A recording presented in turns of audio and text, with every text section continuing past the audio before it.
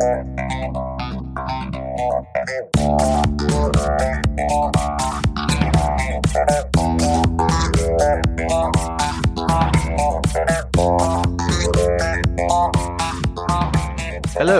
welcome to the BT360 podcast, What's Up in Business Travel, a weekly podcast where we update you on what's up this week in the world of business travel. This podcast is great for those who need to know what's happening, all in less than 15 minutes. My name is Ash. Let's get started.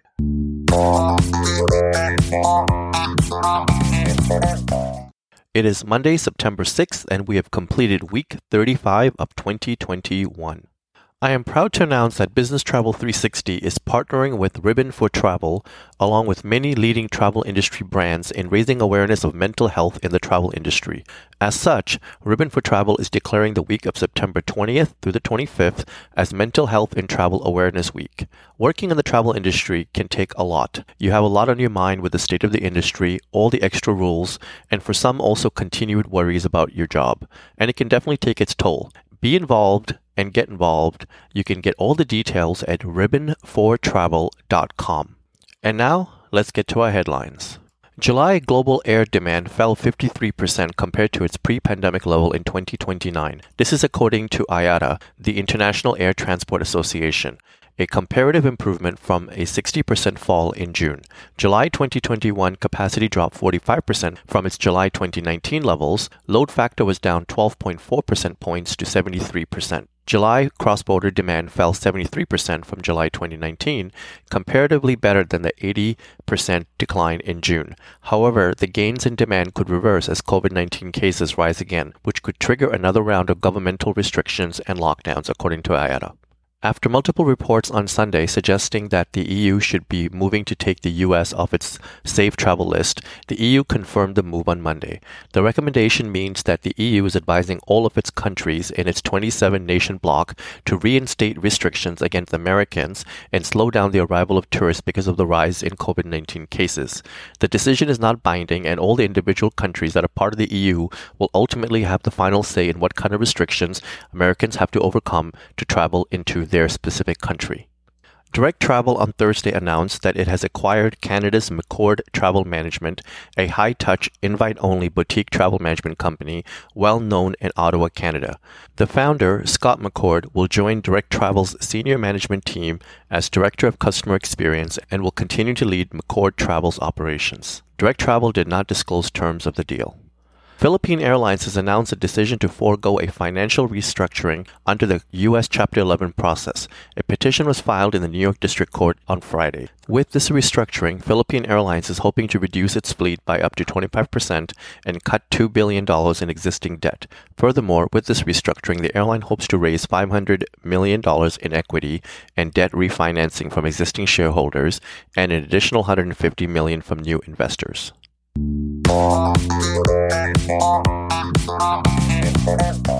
And now, in changes in travel due to the pandemic. United Airlines has extended the validity of wholly unused tickets through the end of 2022. Wholly unused tickets issued from May 1st, 2019 through the end of the year are now valid through December 31st, 2022. Any unused tickets issued after January 1st, 2020 will remain valid for 12 months. Alaska Airlines has revealed that roughly 75% of the company's workforce is vaccinated. Alaska Airlines says that while this is good progress, there's more work to be done, and that's why it is implementing new measures designed to increase vaccination rates and enhance the multi-layered approach to safety. Unvaccinated Alaska Airlines employees will have to get tested regularly and will have to participate in a vaccine education program.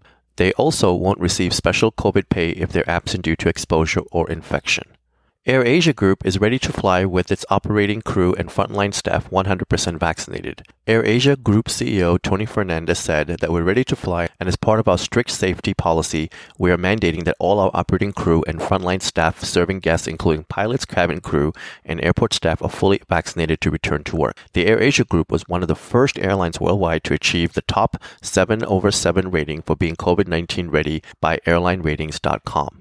Australia's major airlines are looking to convince passengers to get their COVID-19 vaccines with a smorgasbord of incentives that now allows one to become a Virgin Australia frequent flyer millionaire.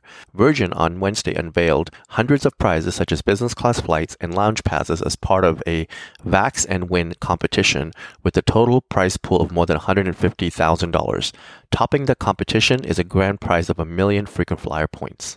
French civil aviation authorities have suspended the commercial and non-commercial operations of regional airline Air Antilles. As of August 27th, the Guadeloupe-based airline is now unable to operate its ATRs and Twin Otters, causing airline-wide flight cancellations.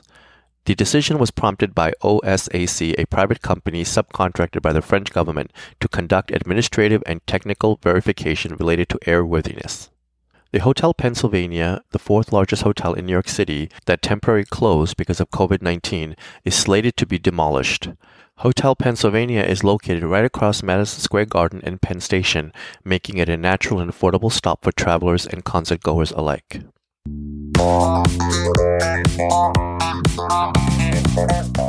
2019 will be full of mergers and new partnerships. Travel management company FCM has secured a joint venture with business travel agency NSF Engagement in Japan, expanding its presence in Asia to support existing customers in the region and boosting its global footprint.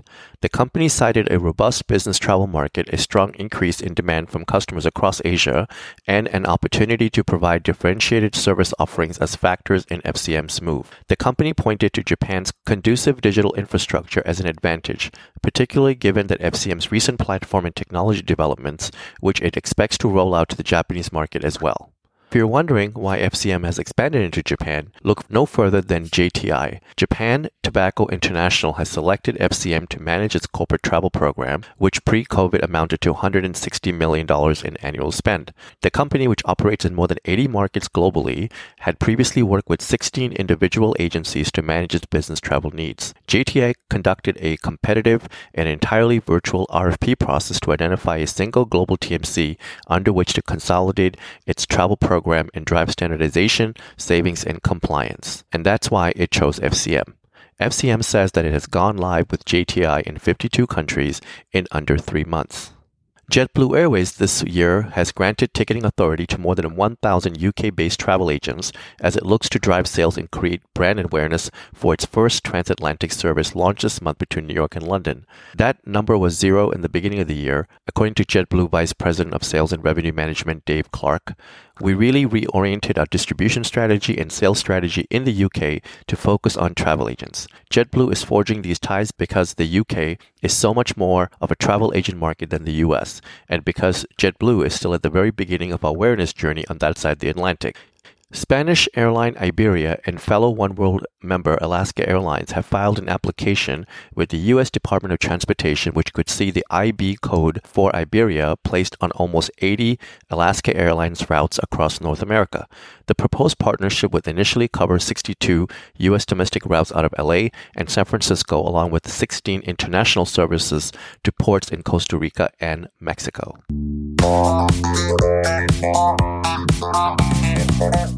And now, in news relating to the return to travel. A strong leisure demand and upticks in business travel both domestically and abroad drive the recovery of the hospitality industry. Hilton has continued to expand its global footprint, achieving net unit growth of 7% in the second quarter. More than half of Hilton's total global pipeline is in the Americas, with nearly 1,500 properties in development in addition to more than 5,600 open properties. Home2 Suites by Hilton currently boasts the largest pipeline in North America industry-wide. British Airways has reopened its Concorde rooms at London Heathrow Terminal 5 and New York JFK Airport in the latest phase of its lounge reopening program. The Concorde rooms for British Airways passengers flying in first class have been closed since March 2020.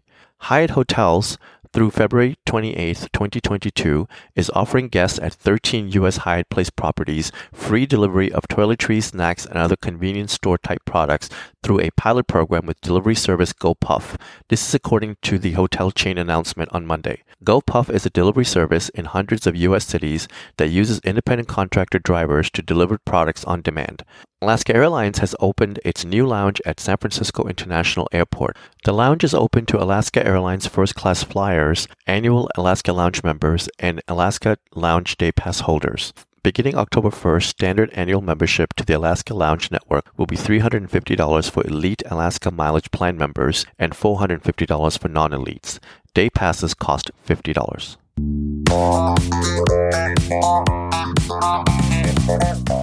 And now in some technology news. British Airways aims to launch a self-service account management portal for corporate clients by the end of this year. According to Head of Sales Mark Murin, the portal will allow travel managers to view reporting such as performance against deal targets and access all things news-oriented and administrative. Ground transport aggregator Mozio has launched Zero by Mozio, a platform exclusively for the booking of low and zero emission taxis and transfers. The tool currently covers more than 100 cities worldwide and is expected to reach 250 by the end of the year. Zero by Mozio can be integrated with existing booking tools or white-labeled and used as a standalone tool via TMCs or provided direct to corporates. Mozio already provides ground transportation services and technology to a number of major leisure travel companies as well as several global TMCs. ATP Co. has decided to use Amazon Web Service to host its flight and shopping distribution platforms. The airline fare filing and retailing service says that the move will allow it to modernize its applications to accelerate expansion to airlines and other partners. ATP Co. is one of the oldest travel technology services in the travel industry and is owned by a consortium of airlines, allowing them and more than 400 others to host their fares and availability for intermediaries to access.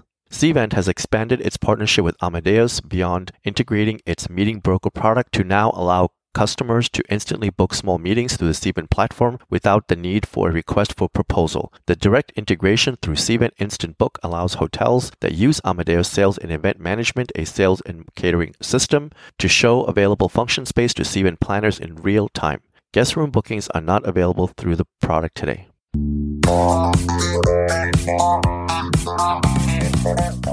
With that, thank you for joining us, and I would like to ask you to tune in again next week on Monday morning to get your weekly update. We hope that you will make this a regular part of your week and listen in while you're on the move or sitting back and sipping your coffee. You can subscribe to this podcast by searching Business Travel 360 on Apple or Google Podcasts, Spotify, iHeart, or Pandora.